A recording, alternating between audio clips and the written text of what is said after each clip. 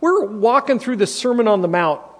Jesus' revolutionary talk about what it means to follow God continuously, completely. And the overwhelming thing that we've seen so far is that God doesn't just want our external behavior, He wants our heart. God doesn't just want a Valentine's Day card. He doesn't just want an evening at a nice restaurant. He doesn't want the whole chocolates thing. God wants our heart. And Jesus in the Sermon on the Mount begins to talk to us, to take us and put us on that operating table so that He can do heart surgery on us and take a heart that maybe has drifted from Him and bring it back to Him. Today's message is a little ironic because it deals with what happens when love actually shrivels up and dies. When I planned the messages, it wasn't designed to be Valentine's Day weekend, but I think the Holy Spirit may have been working upstream on that one and brought it all together. If you've got your Bibles, take them out, turn to Matthew chapter 5. If you've got your smartphones, take them out and open them up to the Northpointe app. And we're going to jump into a scripture that may just seem kind of abrupt, but it's in the Sermon on the Mount, and it follows right where we left off last week. Jesus said, "It was also said, whoever divorces his wife, let him give her a certificate of divorce. But I say to you that everyone who divorces his wife, except on the grounds of sexual immorality, makes her commit adultery. And whoever marries a divorced woman commits adultery." If you just walked in and you read that kind of out of the blue, you kind of have this sense of, what? What's Jesus talking about in that? But in order for it to make sense, you've got to kind of climb inside the heads of the Jewish audience that He was speaking to on that hillside that day as He delivered the Sermon on the Mount. In their minds, when they heard certificate of divorce, their minds immediately went to Deuteronomy 24. It was a passage of Scripture from the Torah that they had memorized. It was this passage of Scripture, Deuteronomy 24, 1 through 4. When a man takes his wife and marries her, if then she finds no favor in his eyes because he has found some indecency in her, and he writes her a certificate of divorce and puts it in her hand and sends her out of the house, and she departs out of the house, and if she goes and becomes another man's wife, and the latter man hates her and writes her a certificate of divorce too, and puts it in her hand and sends her out of his house, or if the latter man dies, who took her to be his wife, then her former husband who sent her away may not take her again to be his wife, after she had been defiled, for that's an abomination before the Lord. The Jews, the Jewish people, had memorized this section of the Torah, and they knew it and understand it. They had really probably memorized what the rabbis taught about it as well. One of the rabbis said this whole deal of when a man she finds no favor in his eyes and he has found some indecency in her. One rabbi said, you know what, that was for any reason at all. So if your wife burns your breakfast, or if your wife gains a few pounds, or if your wife doesn't show you enough respect, you can just write her a certificate of divorce and send her on her way, and the marriage is done. That was what one rabbi taught. For any reason at all, you could divorce. There was another rabbi that said, no, actually what that word in the Hebrew means, it shows some kind of sexual impropriety. So there was something that had to do with a sexual relationship that was an issue, and that's what was at stake there. That if that happened, maybe she was flirting, maybe something wasn't right between the two of them, that for that reason you could write a certificate of divorce. It wasn't, this certificate of divorce that they're talking about, it wasn't for adultery. It wasn't for having a physical relationship with someone outside their marriage, because the Jews also knew from the Torah that there was a very clear law about that. It came from Leviticus chapter 20. If a man commits adultery with his wife or his neighbor, both the adulterer and the adulteress surely shall be put to death. So understand that as the Jews heard Jesus talk about this, they knew that if there was adultery, that the punishment of that was death. But that the Jews had the ability, based on Deuteronomy 24, to write a certificate of divorce, but there was some question about what made that okay. If a man was going to divorce his wife, the law said that he had to write her a certificate of divorce. That actually protected the woman. and said even though she was divorced, she had this certificate that said her honor, her reputation was still good. Her husband just didn't like her, and she was free to marry again. What Jesus said was this: your religious teachers have said that you can divorce a woman for any reason you want. I'm telling you, the only valid reason is if she's been unfaithful. And then you don't have to exact capital punishment. You can divorce her. If you divorce her for any other reason, you're going to cause her to marry someone else, and in doing so, you'll cause her to commit adultery because she was pledged to you. She was given to you. You have that one-on-one relationship. Jesus was again going to the heart of the law and not the letter. In the last 3 weeks, we've talked about it. Jesus said, you've heard it said, don't commit murder. But I tell you, if you have anger in your heart towards your brother, it's the exact same thing. Don't even be angry at your brother. Jesus said, you've heard it said, don't commit adultery. But I say to you, don't even look at another person with lust, with lustful intent. Don't let that happen. It's the same thing. Jesus said, you've heard it said, divorce is okay for any reason so long as you do it in the right way. But Jesus said, I'm telling you, divorce isn't okay. It's going to make your wife betray her vows to you and sin. The only time divorce is okay is when it's chosen as an act of grace and mercy instead of the death penalty. Jesus' standard was about the heart, not simply the external behavior that was legal. A little later in Jesus' ministry, Jesus is teaching on relationships. Check out Matthew 18 for what precedes this passage of Scripture, and he expounds on that teaching. Beginning in Matthew 19, verse 3, Pharisees come up to him and test him, saying, is it really lawful to divorce one's wife for any cause? Jesus answered, haven't you read that he who created them from the beginning made them male and female? And said, therefore a man shall leave his father and his mother and hold fast to his wife, and the two shall become one flesh. So they are no longer two, but one flesh. What therefore God has joined together, let not man separate. They said to him, why then did Moses command one to give a certificate of divorce and to send her away?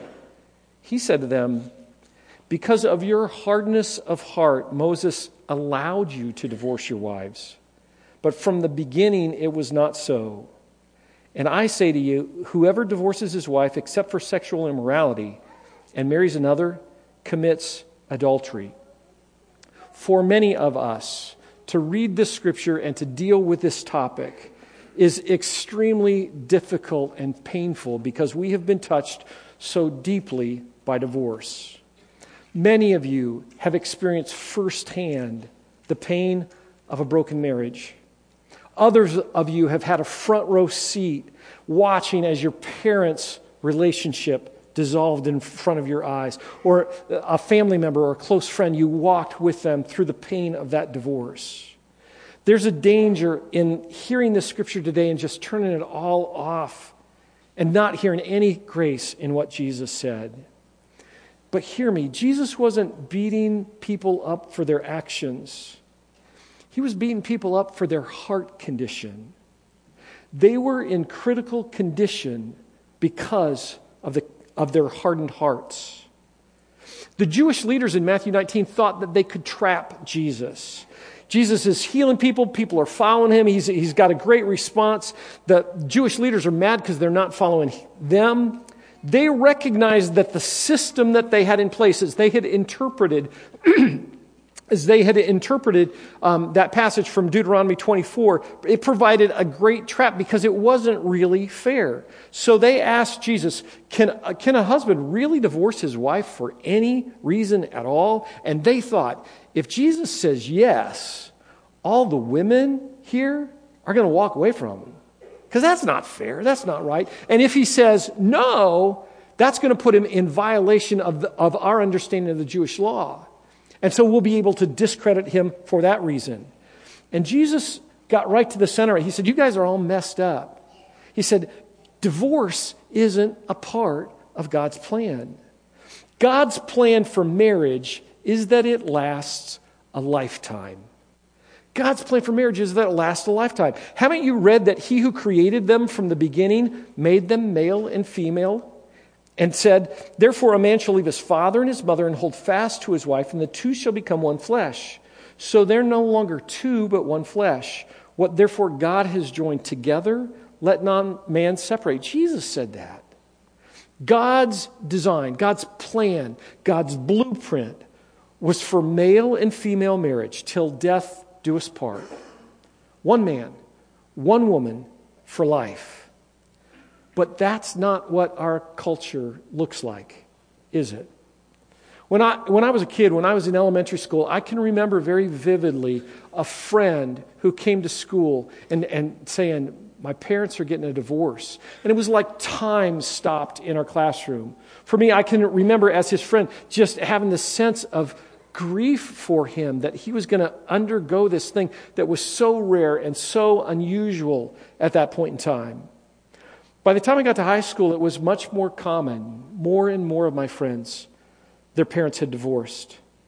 Now, every time I interact with the school system in DeWitt or go to the doctor and I have to fill out any forms, I feel like I'm the anomaly because I have to write down name of the child, Rick Rubel, the name of the child, Micah, name of his father, Rick Rubel, name of his mother, Deb Rubel. Do they all live in the same home? It's this process that's just completely different than it was a few generations ago. God's plan was for marriage to last a lifetime. But our culture began to shift, to change, and God's plan was replaced by a standard that was built on the way that people felt and whether or not they were happy in their relationship. Understand, hear my words with kindness. Marriage is not about how you feel. It's great when you experience wonderful feelings, but none of your wedding vows say anything about feelings. As a matter of fact, the reason that you take your wedding vows, the reason that you make those promises is because you recognize that there's going to be a time when you don't have those good feelings that you have that day, when things aren't going well. It's at that time that the vows that you make will sustain you when the feelings are gone. We all say in our wedding ceremony, till death do us part, in our vows. But what most people mean is, you know what, I'll give my all. I'll try really hard as long as you try too. But if you quit trying, or it gets too hard, or I'm not feeling it anymore, I'm out. They make a conditional promise to love unconditionally. Think about that for a second. And then they police each other. They say to their spouse, you know what, you're not doing your fair share. But they don't police themselves. It looks like a 50-50 kind of relationship. I'll come halfway, you come halfway, and everything will be okay. A 50-50 relationship will never work. It's a recipe for divorce. God's design was for marriage to be 100, a relationship of self-sacrifice that lasted until death. Jesus said divorce only became an option because of hardened hearts. Verse 8, Jesus said, because of your hardness of heart, Moses allowed you to divorce your wives. Understand that this message isn't really about divorce at all. It's about the condition of our hearts. It's about hardened hearts. Divorce is accepted in our culture now. It's common. In many cases, it's almost an adult rite of passage. You can't hardly have a conversation with someone without them saying, oh yeah, my ex did this. And somebody else say, oh yeah, my second spouse did that too. And it's almost like that's just the norm. God knows every marriage is made up of two imperfect people. Every marriage has problems. The number of problems that you experience in your marriage is not the issue. How you resolve those problems is.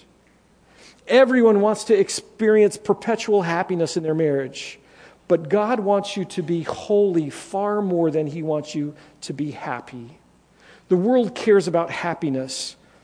Followers of Jesus care about pleasing God.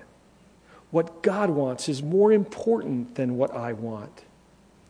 We often talk about biblical grounds for divorce, but so rarely do we ever talk about biblical grounds for forgiveness.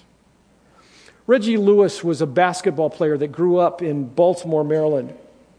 He became an incredible player, and he was drafted in 1987 by the Boston Celtics. If you're an NBA fan at that point in time, the Celtics were Larry Bird, Kevin McHale, Robert Parrish. They were vying all the time with the Lakers, the Showtime Lakers, with Magic and Kareem, James Worthy. They were going at it. It was right before the Pistons came to the front, right? Reggie Lewis, in 1992, his fifth year in the league, became an all-star, an NBA all-star. In the summer of 1993, during the offseason, he was working out at the college that he had attended in their gym. And following that workout, Lewis died suddenly and unexpectedly. It was determined that he died of hypertrophic cardiomyopathy. His heart muscle had thickened so much that even though he was a world-class athlete, his heart could no longer pump blood through the rest of his body to sustain life. His heart had hardened, and it killed him. Jesus says, yeah, divorce exists. That wasn't God's plan. It exists because your hearts grew hard. The question for us today is, what's my heart look like? What's your heart look like? Has my heart become hard? Am I in a place of danger because of the hardness of my heart? Let me just give you some signs of a hardened heart. These may show up in your marriage relationship. It may show up in any number of relationships in your life. Some signs of a hardened heart. Rationalization is one of the signs. When you begin to make excuses for your behavior, when you begin to deny clear biblical teaching and rationalize it away, your heart is growing hard. When you begin to live a life of deception, when you begin to tell half-truths, when someone asks you something and you answer with not full transparency about that, you can be sure that your heart is hardening. If your life is characterized by arrogance, by a stubborn spirit, a stubbornness, by the inability to listen or to understand anyone's viewpoint other than your own, if your life is characterized by anger and a lack of grace that's expressed in that arrogance, you can be sure that your heart is growing hard.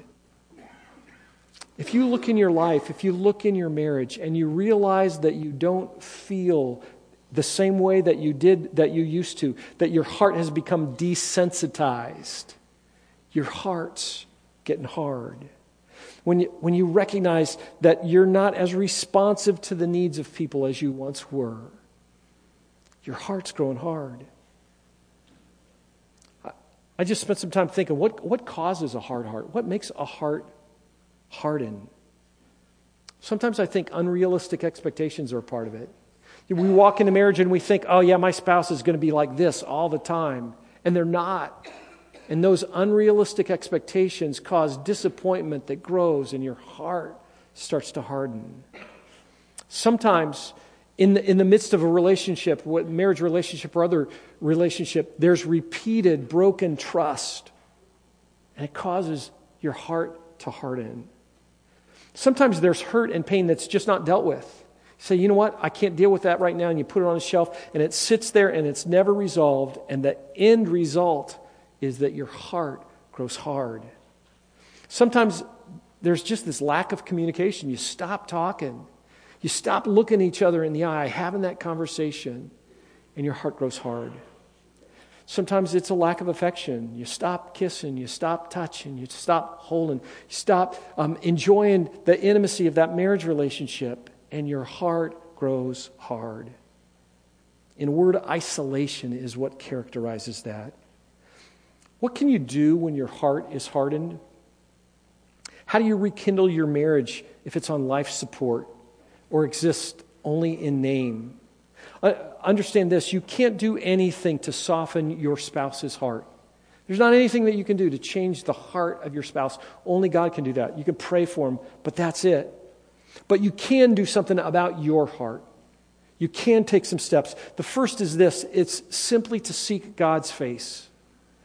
To spend time in quietness and solitude, talking to Him and saying, God, show me what's going on in my heart. Seek God's face. Recognize this. If your heart is hard, that may be the last thing that you want to do, but it's the most important thing that you can do. The second thing is to allow some God-honoring, trustworthy people into your life. Listen to what they say and do it. Allow some people to come into your life and give you input, and then listen and follow through on what they say. There's two examples in Scripture that are real clear on that particular aspect. When we talk about hardened hearts in Scripture, if you've been around the Bible much, you think about Pharaoh. Pharaoh was the king of Egypt, and the nation of Israel was enslaved in Egypt. Moses comes from God and comes to Pharaoh and says, Pharaoh, God says, let my people go. And Pharaoh says, no way, I'm not doing that. And Moses says, you know what? God's going to do some incredibly big things to get your attention. And Pharaoh's heart grows harder and harder and harder. Ultimately, his firstborn son is killed by the angel of death. And Pharaoh says, fine, take your people and get away. His heart still incredibly hard. Contrast that picture. Pharaoh allowed Moses in to talk to him, but wouldn't listen to what he said or respond to it. Contrast that with the story I told last week about David and Nathan from 2 Samuel 12. David has this adulterous affair with Bathsheba. He has her husband murdered. He thinks everything's fine. And Nathan comes to him and tells him a story about a man who has his lamb taken and killed by somebody who's incredibly rich. David loses his temper and says that man has got to pay back 4 times. That man, he should be killed. And Nathan says, you're the man. David allowed Nathan to speak into his life. But when Nathan said to him, you are the man, David responded. If your heart's hard, let some people into your life. Listen to what they say. Make sure that they honor God, that they're trustworthy people that can give you sound biblical advice, God's perspective on stuff. Let them in and then do what they say. Don't think, I know better. That's why it's so important that you be involved in a life group, that you have an accountability partner, someone in their life that can speak that truth into you. The third thing is this: hear the voice of Jesus. Seek God. Listen for the voice of Jesus. That's going to come in Scripture. It's going to allow God's Word to get into your life. Listen for Jesus' voice. I'm convinced that Peter, on the morning that Jesus was crucified, Jesus is put on trial on Thursday night. Jesus says to him in the midst of the Last Supper, you know what, before the cock crows, you're going to deny me 3 times. And that the next morning when that rooster crowed, Peter heard the voice of Jesus. And it caused him to change. It took that heart that had been hardened that night before and softened it up when he realized the magnitude of his sin. Understand that no one likes divorce. No one thinks divorce is good. No one gets married thinking, you know what, I'm going to get a divorce in a couple of years. This doesn't matter. No, that's not their perspective. As a matter of fact, God hates divorce. Malachi 2 says, I hate divorce, says the God of Israel. God of the angel armies says, I hate the violent dismembering of the one flesh relationship of marriage. So watch yourselves. Don't let your guard down. Don't cheat. God hates divorce, but God loves every person affected by divorce. Why does God hate divorce so much? Because it tears apart the fabric of the very goodness that He declared over the relationships that He created. You know what? If you're in the midst of divorce right now, if you're caught in that carnage, understand that God loves you tremendously. Sometimes you don't have a choice. The person that you promised to love for the rest of your life says, you know what, I don't want to be married anymore. I'm not going to fulfill my promise. Sometimes your partner has been unfaithful, and there are biblical grounds for ending that relationship. You may find yourself this morning thinking, yeah, I'm divorced, but I've remarried, or my former spouse is remarried. What am I supposed to do? Whatever state you're in, honor God. Wherever you are, honor God where you are today. Divorce is not the unpardonable sin. Divorce doesn't mean that you can't repent and be right with God. Divorce does mean that there's going to be consequences that come with that choice, that last probably for a lifetime, but that God's grace, God's love will carry you through those consequences. If you've been through a divorce, today's the day of fresh starts. Start today to honor God in your marriage or in your singleness. I want to close with really kind of one thought. There's hope for you no matter where you are. A number of years ago, there was a study done of over 3,000 married people. 645 of those over 3,000 rated their marriage as unhappy. They surveyed those same 3,000 plus people 5 years later. They were re-interviewed to determine what happened during those 5 years. That the people who had described their marriage as unhappy, what had happened over those 5 years. And people who had said their marriage was happy, what had happened over those 5 years. Had they stayed married or not? The expectation of the study was that the unhappily married adults who divorced would be better off 5 years later, that they would be happier, that they'd be less depressed, that have greater self-esteem, a stronger sense of who they were. Two of the findings that came out of that survey were interesting to me. The first was this: people who described their marriage as unhappy and divorced 5 years later, roughly the exact same percentage of people were unhappy, even though they had divorced. Nothing changed for them. Their circumstances had changed, but their personal outlook on their relationships in life had not. The second thing was this: of people who described their marriage as unhappy in the first survey, but stayed married. They didn't separate, they didn't divorce, but hung in there, even though they said, I'm extremely unhappy in my marriage. 5 years later, 2/3 of them, almost 70%, 7 out of 10, described their marriage as happy 5 years later. That's interesting. There's hope. There's hope for you if you're struggling right now. One other thing that they discovered in the study that was incredibly sobering to me: of the people in that 3,000 people that did that survey that described their marriage as very happy or happy in the initial survey, of all the people that divorced in that 5-year period, 3/4 of the people who divorced in that first survey described their marriage as happy or extremely happy.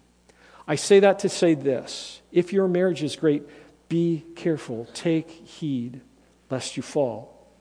Satan wants to destroy what's good, what's been given by God, and destroy it.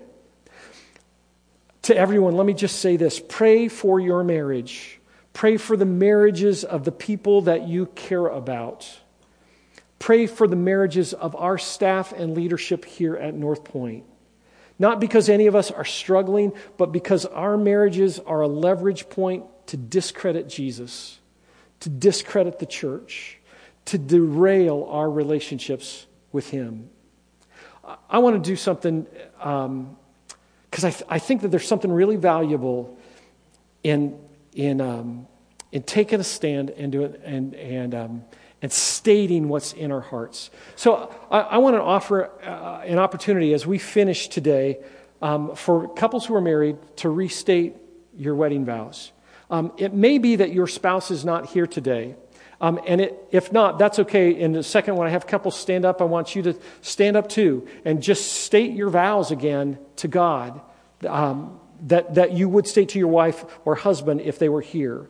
If you're not married, no matter kind of where you fall in that as a kid, as an adult, whatever, while we're doing this, I want you to just look around and identify 2 or 3 or 5 couples.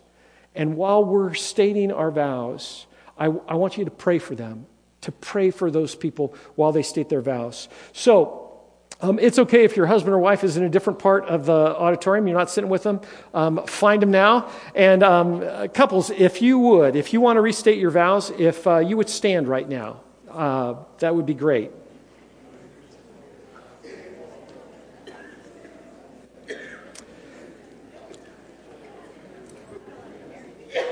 Yeah, come up here. Here's what I want you to do. Husbands and wives, look into each other's eyes.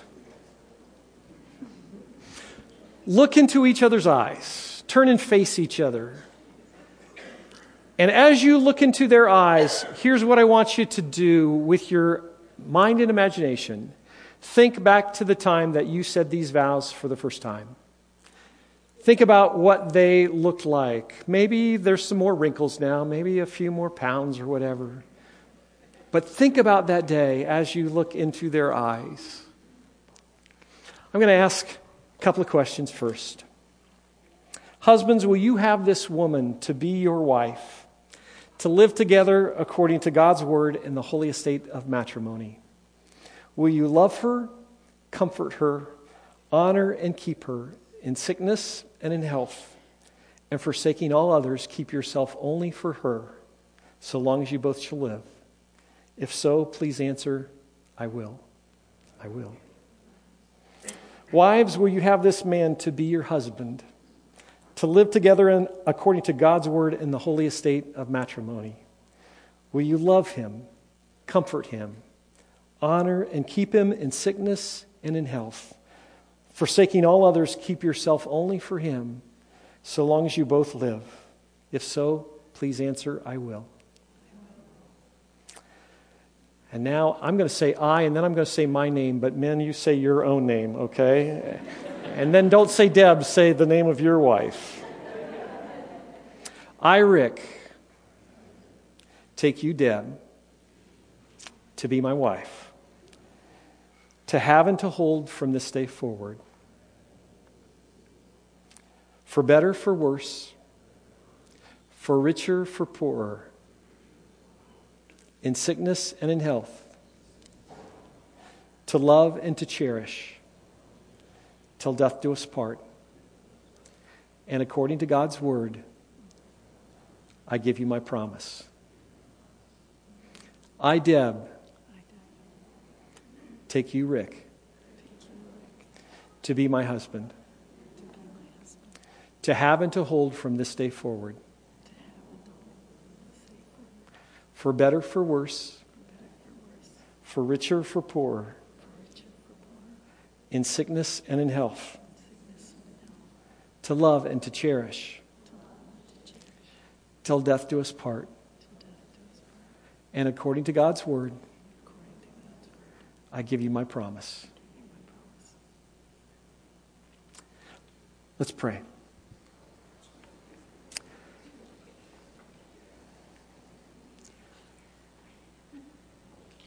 God, we are desperate for your help. We're desperate to have marriages that honor you. God, we're desperate for your grace for those of us who have experienced divorce and carry those scars and carry that pain. Lord God, we ask that you would be with each person here that hurts right now, and that you would fill them with your presence, with your spirit, that they would sense that you're walking with them each step as they serve you. And God, we ask that you would watch over our marriages, that you would protect us from the darts of Satan. God, that you would put a hedge of protection around us. God, that we would make the choices that allow our marriages to grow and deepen, whether they've just been for a short time or for many, many years. Draw us deeper, God, in our love for each other, so that the world can see you in us, in our relationships. God, our deepest prayer is that our hearts would not be hardened, but they would be soft and pliable. that we would respond when you speak, that we would live in a way that honors you. In Jesus' name we pray. Amen.